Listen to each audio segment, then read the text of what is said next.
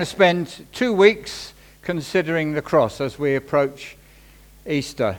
It's a central theme of this festival time, and this morning we're going to be looking at that from Philippians chapter 2 and the first 11 verses. So if you put the first slide up, please. Yeah. No, that's the last slide. That's the one. Thank you. Good. Okay, so taking some words from this passage, we've entitled it this morning, Even Death on a Cross. We all know that the cross is a unique symbol of Christianity. We fix replicas of it to our church walls. We make very ornate versions of it to adorn our church furniture. We emboss it in gold on our Bibles. We parade it round our streets, we hang it round our necks, we dangle it from our ears, and these days we may even have it tattooed on our bodies. Anybody? No. Okay. All right. It's so identified with Christianity that in recent years, when the Chinese government wanted to crack down on Christians, they've removed crosses from church buildings. Not only the unregistered churches, but from the official church buildings, they've taken the crosses away, thinking that this is such an emblem of Christianity and that this is an attack on Christians. So how did the symbol of the worst form of torture and human degradation ever invented become the symbol of Christianity? John Stott writes this. John Stott was a famous London preacher and Bible commentator, and he said this: crucifixion seems to have been invented by barbarians on the edge of the world and taken over by both Greeks and Romans. It's probably the most cruel method of execution ever practiced, for it deliberately delayed death until maximum torture had been inflicted. The victims could suffer for days before dying. It was such a degrading form of death that Roman citizens were exempt from this method of execution, except in extreme cases of treason. And in polite Roman society, the word cross was an obscenity. And for the Jews, it was the ultimate curse. The Apostle Paul, quoting Deuteronomy, says this: "Cursed is everyone who is hanged on a tree." And yet, probably the most painted religious subject is that of the crucifixion. Jesus hanging on the cross with people standing by, maybe friends, maybe accusers, or Jesus being taken down from the cross after he had died. And so how was it that the sinless Son of God should find himself in such a low state of degradation? And the answer is one word, and it's obedience. Now then, if someone is caught in a dilemma or tragedy of some sort, like a car accident, we would say, "Cool, they're unlucky. They must have been in the wrong place at the wrong time." But here at the cross, this is not the case, because in obedience to the Father, Jesus chose this path. Because it was the Father's plan from the beginning, right from the beginning before the world was made, that he would deal with sin and rebellion in people like us by turning his righteous anger away from us and turning it upon himself in the person of his Son.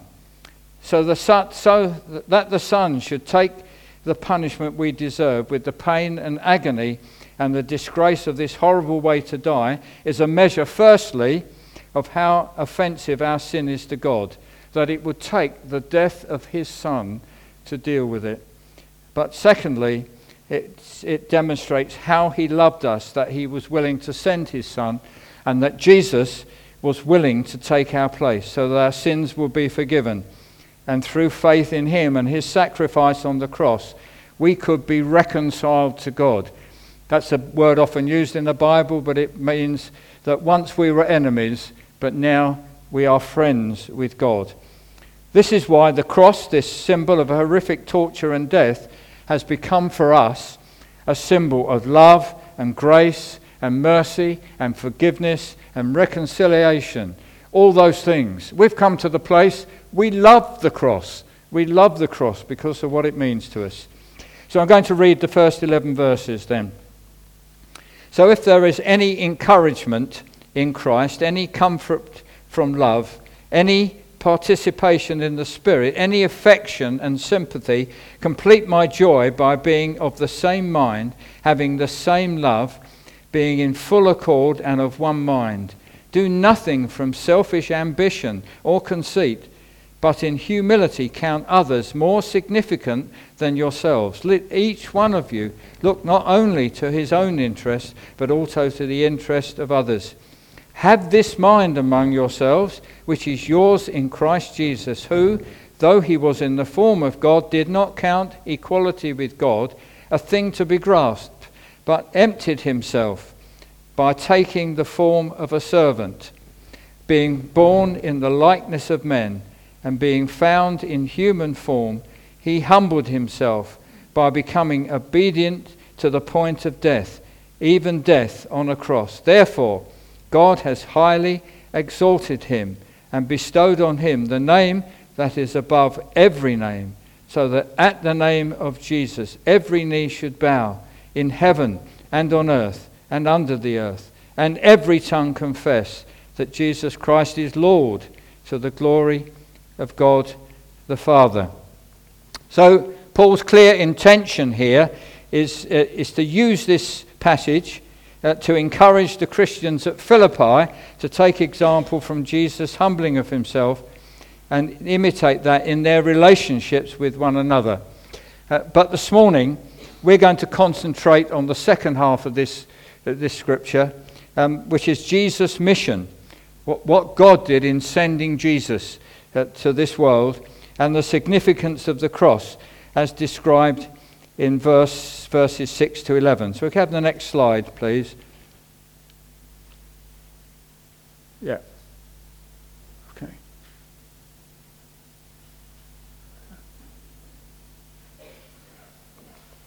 Fine.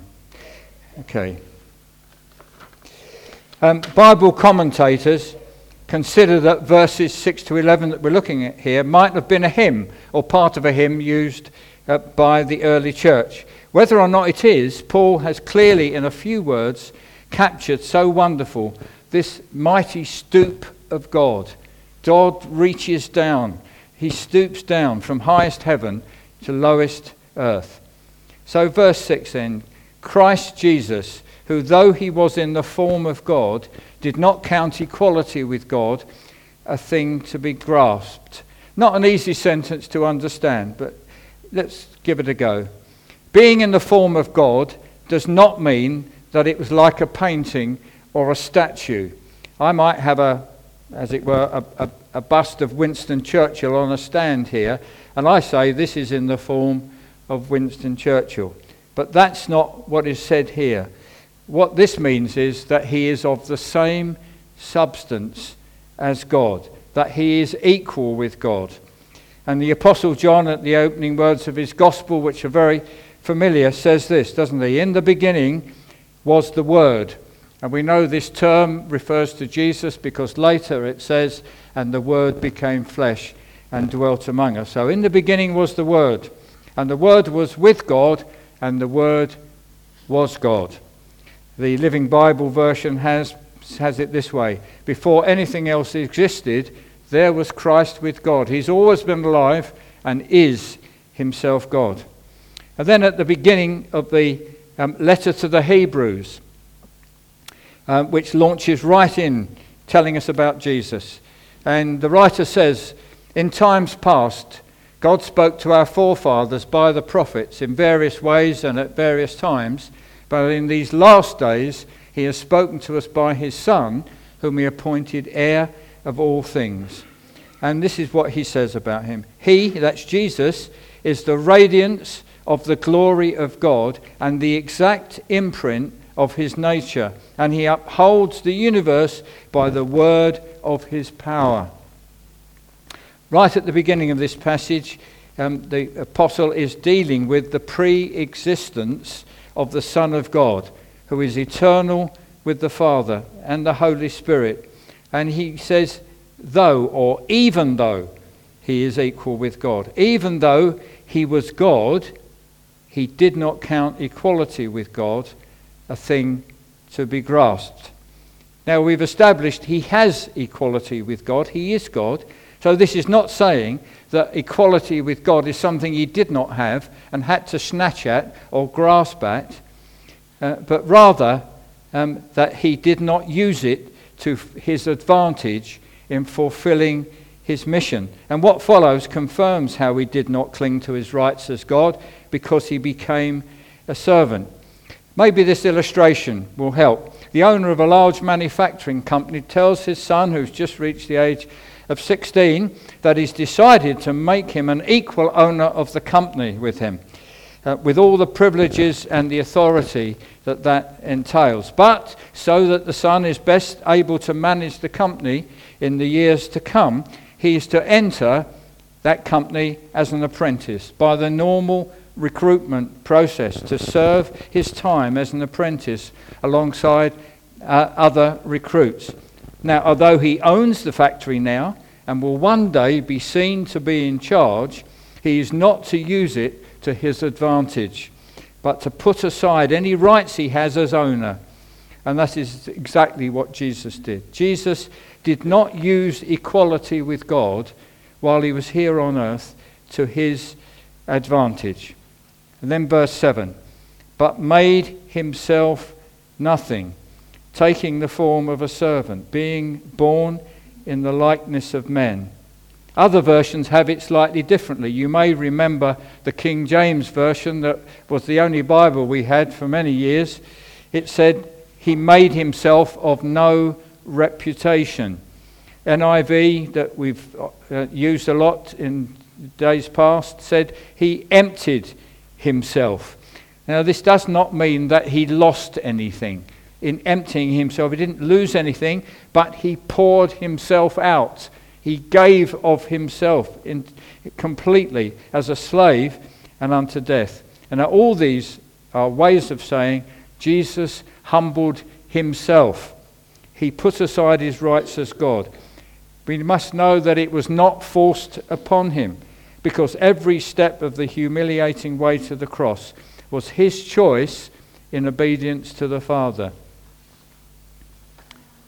As we mentioned when we were looking at the book of Romans some months ago, that in coming to earth, Jesus did not leave anything behind in heaven. He was still God, but a God who humbled himself. He did not cease to be what he had always been, but he became what he had not been by taking our humanity. Jesus didn't leave one form for another, didn't abandon one form for another.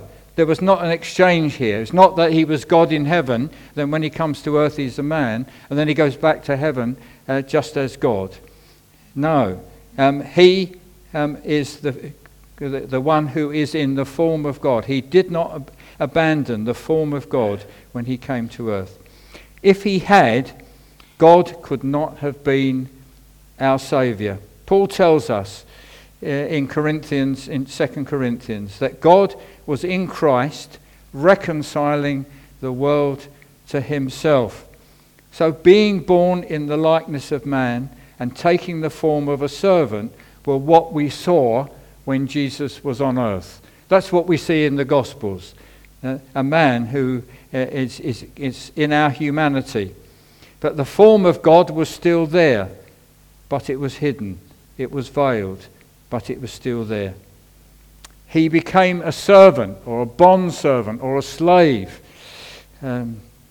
He came to do the Father's will, which was to serve the Father's purpose in saving mankind. Everything he did on earth, he did for others. You remember when the disciples were jockeying for position, seeking places of honor from Jesus when he came into his heavenly kingdom. Jesus rebuked them. He rebuked them. And then he added, even as the Son of Man came not to be served, but to serve and to give his life as a ransom for many. That's Matthew 20:28. And during what we know as the Last Supper, Jesus, before he was taken to be crucified, as a mark of his love for his disciples, you remember he took a towel and a basin with water and he washed the disciples' feet. This is a task that would have fallen to the lowliest of slaves in the household, but Jesus did it. Peter objected, said, "You're not going to wash me." But Jesus said, "If I don't wash you, you have no part of me. You have to let me do what only I can do for you." And the same is true for us. We have to let Jesus serve us in salvation. We cannot do it ourselves. We cannot save ourselves. We have to let Jesus serve us. We have to let the death of Jesus be effective in our lives. It doesn't happen automatically. We have to invite Jesus' salvation into our lives. So Jesus the Son becomes a human being and then takes a further step down and took the role of a servant. And the next verse, verse 8 says, "And being found in human form, he humbled himself, being obedient to the point of death." And as if to emphasize how horrific this is, you know, what we've just considered about crucifixion, how horrific it is, it says, even death on a cross. Now, although Jesus remains sinless, Paul reminds us in Romans that he came in sinful flesh, in human nature, in all its pain and weakness and frailty and liable to suffering. You know, and when the disciples witnessed Jesus' agony in the Garden of Gethsemane as he faced the prospect of the cross, they knew that he was every inch a man. Although more than a man, but he was every inch a man. And it was there in the garden that Jesus' obedience was tested to the ultimate. And he prayed, didn't he, asking the Father. He used the words, "If this cup can pass from me, then please, may that happen. But not my will, but yours. If there's any other way we can do this, Father, then please let it happen. But not my will, but yours." So Jesus was facing this horrific prospect of crucifixion. And there are two aspects to that. Of course, there's the physical suffering, and then there's the emotional and mental suffering of that. The physical suffering inflicted by crucifixion was horrific, but not unique. Jesus wasn't the only person crucified. Flogging and crucifixion were common in the Roman Empire. And in 71 BC, long before Jesus was born, a slave revolt led by Spartacus. Anybody see the film Spartacus years ago? Yeah? And Kirk Douglas plays the part. This revolt was put down by the Romans, and 6,000 survivors of the battle were crucified and hanging on crosses along the Appian Way on the way to Rome. Can you just imagine this? 6,000 people being slaves, being crucified. So it's possible that in later years Jesus will have witnessed the crucifixion. So the physical side of it would have been a terrible spectre for him. However, his mental and emotional suffering was to be totally unique. That's not to say that everybody else who's crucified doesn't face some mental anguish or emotional suffering. But because of Jesus' relationship with the Father, because God's righteous judgment against sin was to fall on him, this was terrible emotional suffering. And Paul says in 2 Corinthians 5, "For our sake, he," that's God, "made him to be sin who knew no sin." He made him to be sin, so that in him we might become the righteousness of God. That's that wonderful exchange that God has done on our behalf. And so the real agony for Jesus is that he would suffer, not ultimately at the hands of the Romans or egged on by the Jews, but at the Father's hand. It was the Father who brought this about. There's a prophecy in Isaiah, one of the Old Testament prophets, in Isaiah 53. This is a wonderful passage of Scripture because it foretells God's suffering servant. And there's so much detail in there that if you put it alongside the Gospels, you find how amazingly Jesus fulfilled all these things. And this is what Isaiah says: all we, like sheep, have gone astray. We have turned everyone to his own way. That's everyone. That's like the New Testament phrase, all have sinned and come short of the glory of God. Everyone, we've all turned our way, gone our own way, away from God. And the Lord has laid on him, that's his suffering servant, laid on him the iniquity of us all. It is the Lord who laid it on him. Such was the mental anguish at the prospect of all this that Luke records that Jesus' sweat became like drops of blood falling to the ground. And in addition to that, he would become a curse. I mentioned that at the beginning, and the rest of this scripture is Galatians 3:13. Christ redeemed us from the curse of the law. That is the punishment that is due to those who break the law, the curse of the law, by becoming a curse for us. For it is written, cursed is everyone who is hanged on a tree. One could say that Jesus consented to experience hell so that we wouldn't have to. In our passage, Paul saw Christ's death on the cross as the ultimate act of obedience and the lowest point of humiliation. In his coming, he made himself a slave. In his dying, he made himself a curse. And Jesus knew that the only way that sinful human beings could be forgiven and be made right with God was to go to the cross. Jesus knew that the only way that he could have redeemed human beings with him in eternity as his eternal companion, spoken of later in the New Testament as the bride of Christ, the only way he could do that and have those people as his bride, as it were, was to go to the cross.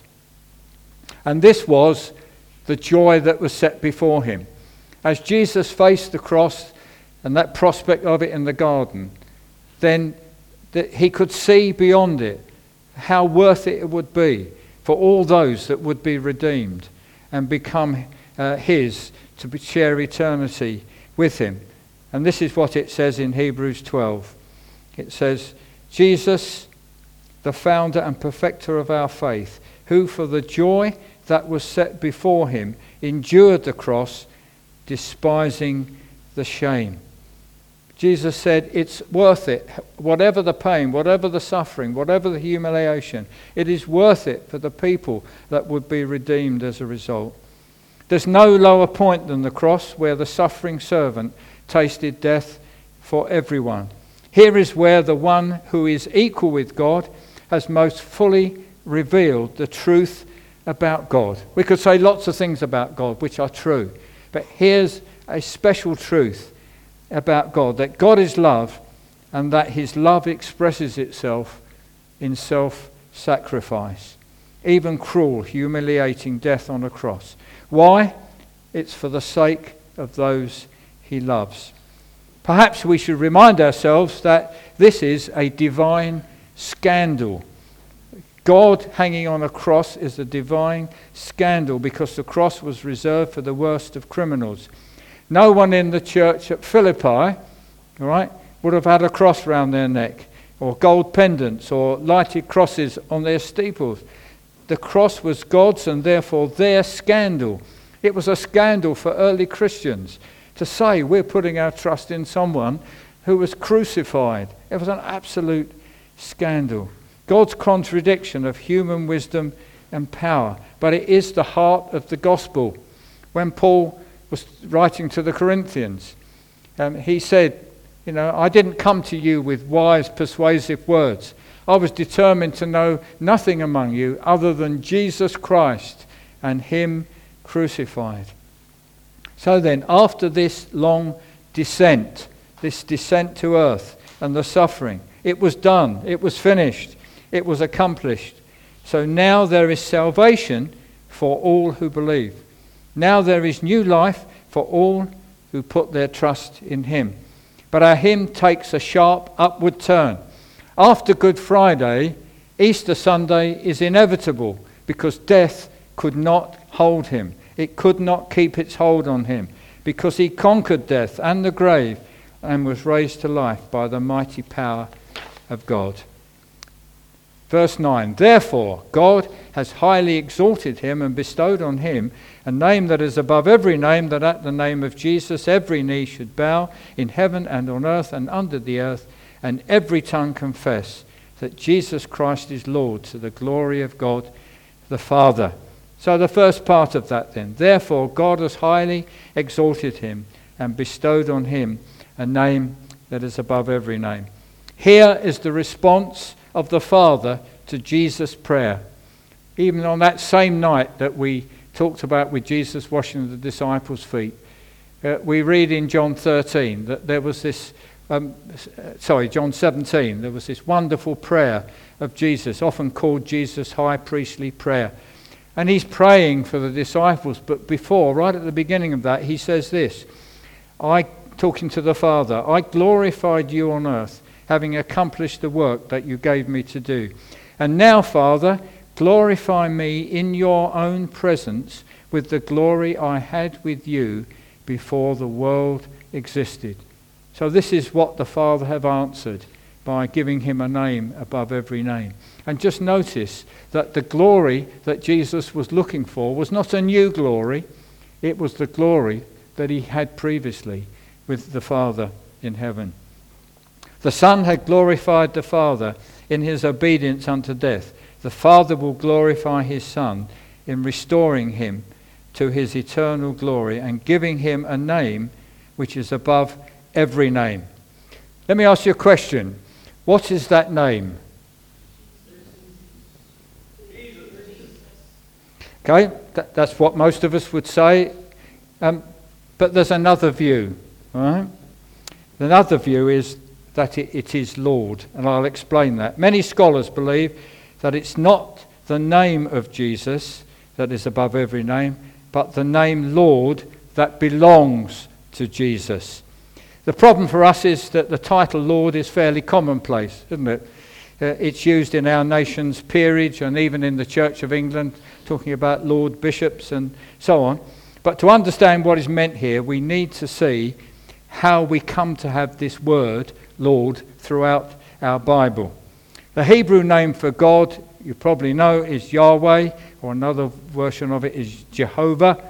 But because the Jews were afraid of mispronouncing it or writing it incorrectly when copying scripture scrolls, and as a result, by mistake taking the Lord's name in vain, which would have broken a commandment, they eventually stopped pronouncing it and substituted another word. And throughout the Greek version of the Old Testament and into the New, the word used to translate the Hebrew word Yahweh is Kyrios, which we translate into English as Lord, and it occurs over 6,000 times in that sense. So then, it is right that the one who has been described in our passage as being in the form of God, or being in very nature God, and having equality with God, should be given this divine name. He is Yahweh Jesus. He is Lord Jesus. God has given him not a name, it isn't a name, it is the name that is his own name, and the one name which is above every name. And of course this is the name which Thomas acknowledged. Remember, Thomas doubted that Jesus had been raised from the dead, but when he saw him, he fell at his feet and he cried out, "My Lord and my God." And of course, right at the beginning of Jesus' life, the message of the angel to the shepherds was, "For unto you is born this day in the city of David a Saviour who is Christ the Lord," or Christ Yahweh.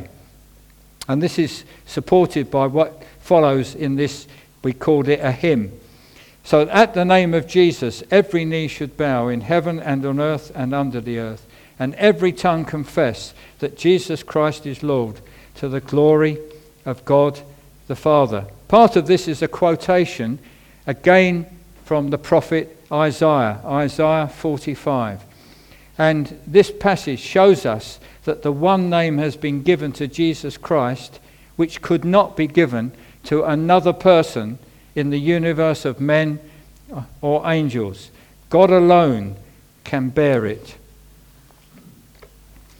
And here's what Isaiah says, and it's the words of God. Turn to me and be saved, all the ends of the earth, for I am God and there is no other. By myself I have sworn, from my mouth has gone out in righteousness a word that shall not return. To me every knee shall bow and every tongue shall swear allegiance. So it could not be more dramatically revealing that the honours so jealously guarded by God throughout the Old Testament are given to Jesus in the New Testament, because they're both one and the same God. Now, I don't believe that what is being acclaimed for Jesus here, this honour, this name, this glory, is something new, as if he were being rewarded for a job well done. Jesus will receive his reward, most definitely. And as I've mentioned already, part of that reward, believe it or not, is us, those that are redeemed. We are his reward. We are his inheritance. Absolutely amazing. Right? And the point is this, that Jesus did not become the Lord of glory after he was crucified. All right? He didn't become the Lord of glory after he was crucified, for it was precisely the Lord of glory who was crucified. Jesus did not begin to be Lord at his ascension, but he did begin to be Lord in a new way. And this is very important. For the first time, he's now having returned to heaven. He was in heaven in our nature at the right hand of God as the God-man. So we have a representative. We have a mediator. We have one who understands our weaknesses. We have one who has been tested and tempted in every way that we are, yet without sin, who has all power and authority. We are not alone in the universe. We have as its maker and sustainer our Saviour and friend. The hymn ends with an encouragement to worship and an announcement that at the end of this present age, willingly or unwillingly, every knee will bow in submission to Jesus.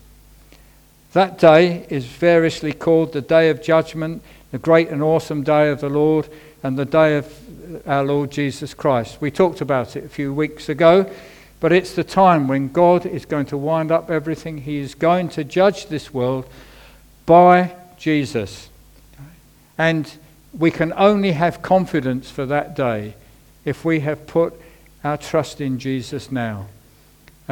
It's an awesome prospect without the salvation that Jesus brings. But we can obtain that now. We can be saved now. We can put our trust in Jesus now so that we do not need to fear judgment. It's going to be an awesome time. God is going to be a righteous judge. The wrongs are going to be righted. All right? But we don't have to fear judgment because we can put our trust in Jesus now, and we are saved now. We are saved now and for eternity. And we will be able to stand on that day knowing that Jesus is our Saviour. Jesus is our righteousness. We are justified in God's sight. I'm going to close there, but just before we do, put the last slide up. Okay. I don't know whether this will help you or it won't help you, all right? But it helped me in producing it, all right? So it's just a way of picturing this stoop of God, this way that God has entered into a mission of salvation for us through his Son. So I'll just read it. Christ Jesus, who though he was in the form of God, did not count equality with God a thing to be grasped, but emptied himself by taking the form of a servant, being born in the likeness of men, and being found in human form. He humbled himself by becoming obedient to the point of death, even death on a cross. Therefore God has highly exalted him and bestowed on him the name that is above every name, so that at the name of Jesus every knee should bow in heaven and on earth and under the earth, and every tongue confess that Jesus Christ is Lord, to the glory of God the Father. We'll sing a hymn and then we'll pray. Okay? You chose the cross.